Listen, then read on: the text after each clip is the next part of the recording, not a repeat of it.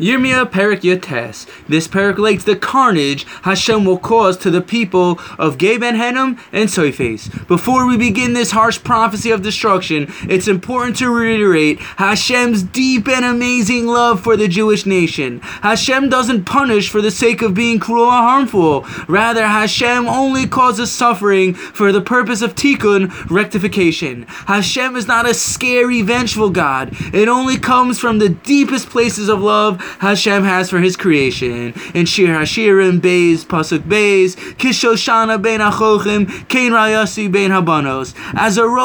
As a rose among thorns, so is my beloved among the daughters. The Rashi explains, Klal Yisrael always remains in its beautiful color, red, like a rose that's surrounded by thorns. Although we may be surrounded by or have many thorns, we have also a beautiful rose inside of us, a Nakuda Tova. In Likutei Moharan, Reish Pei Beis, every Jew has a good point, a Nakuda Tova, that's completely and totally pure. However, we need to sift through our ulterior motives and the thorns that surround it in order to bring it out, as we need to search and collect our good points one by one and bring them to Hashem. There's no such thing as a Jew who's never done a mitzvah or a good deed in their entire lives. In Pasuk Aleph, Kol Amar Hashem halach v'kanisa bakbuk yoitzer charesh umeziknei am umeziknei kohanim. God said, go and buy a potter's jug, then take some of the elders of the people and their priests.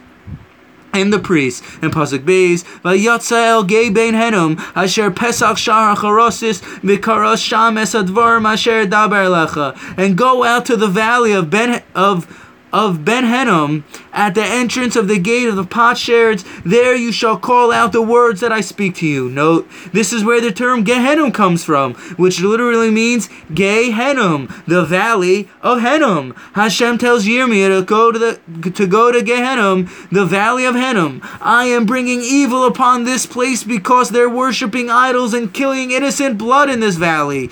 And in the place of Sophis, they are slaughtering their children and worshiping the idols of Baal and Molech. I will turn their carcasses into food for the wild animals. And here's a harsh pasuk in Pasuk Tes. V'achaltem es basar b'neihem, v'eis basar b'noseim, v'ish basar re'elu yoichlu b'matzor asher yatziku lahem oiveihem muvakshe nafsham. I will feed the Jerusalemites the flesh of their sons and daughters, and they will eat one another's flesh because of the siege and strait which their enemies who seek their lives will force on them. Yirmiya was to take a potter's vessel and smash it in front of the people of Gehinnom and Sophis, and tell them Hashem will break them like this potter's vessel, as it says in Pasuk Yud Aleph. Va'amarta aleim kol amar Hashem tzivakos kacha eshbor es ha'am hazeh v'es ha'yerzois kasher yishaber es ha'kli ha'yotzer asher lo yuchal l'ra'apeh od u'besoifes kivru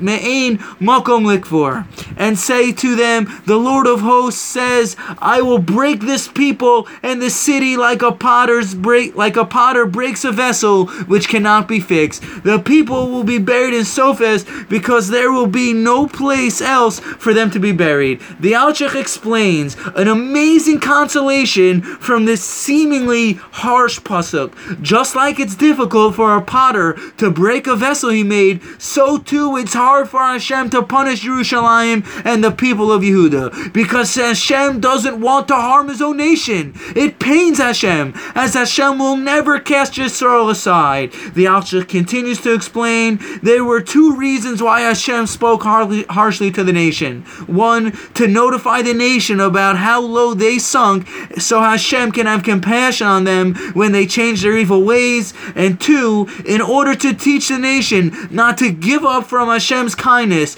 because unlike a potter who can't restore a broken vessel, Hashem can restore and completely fix a broken vessel back to its original status. In Pasuk Yud Beis through Tesvav, which is the end of the Perek, continues to relate how Hashem will bring destruction and how Yirmiya was instructed to carry out the same charade for the residents of Sophis. And that's the end of the Perek.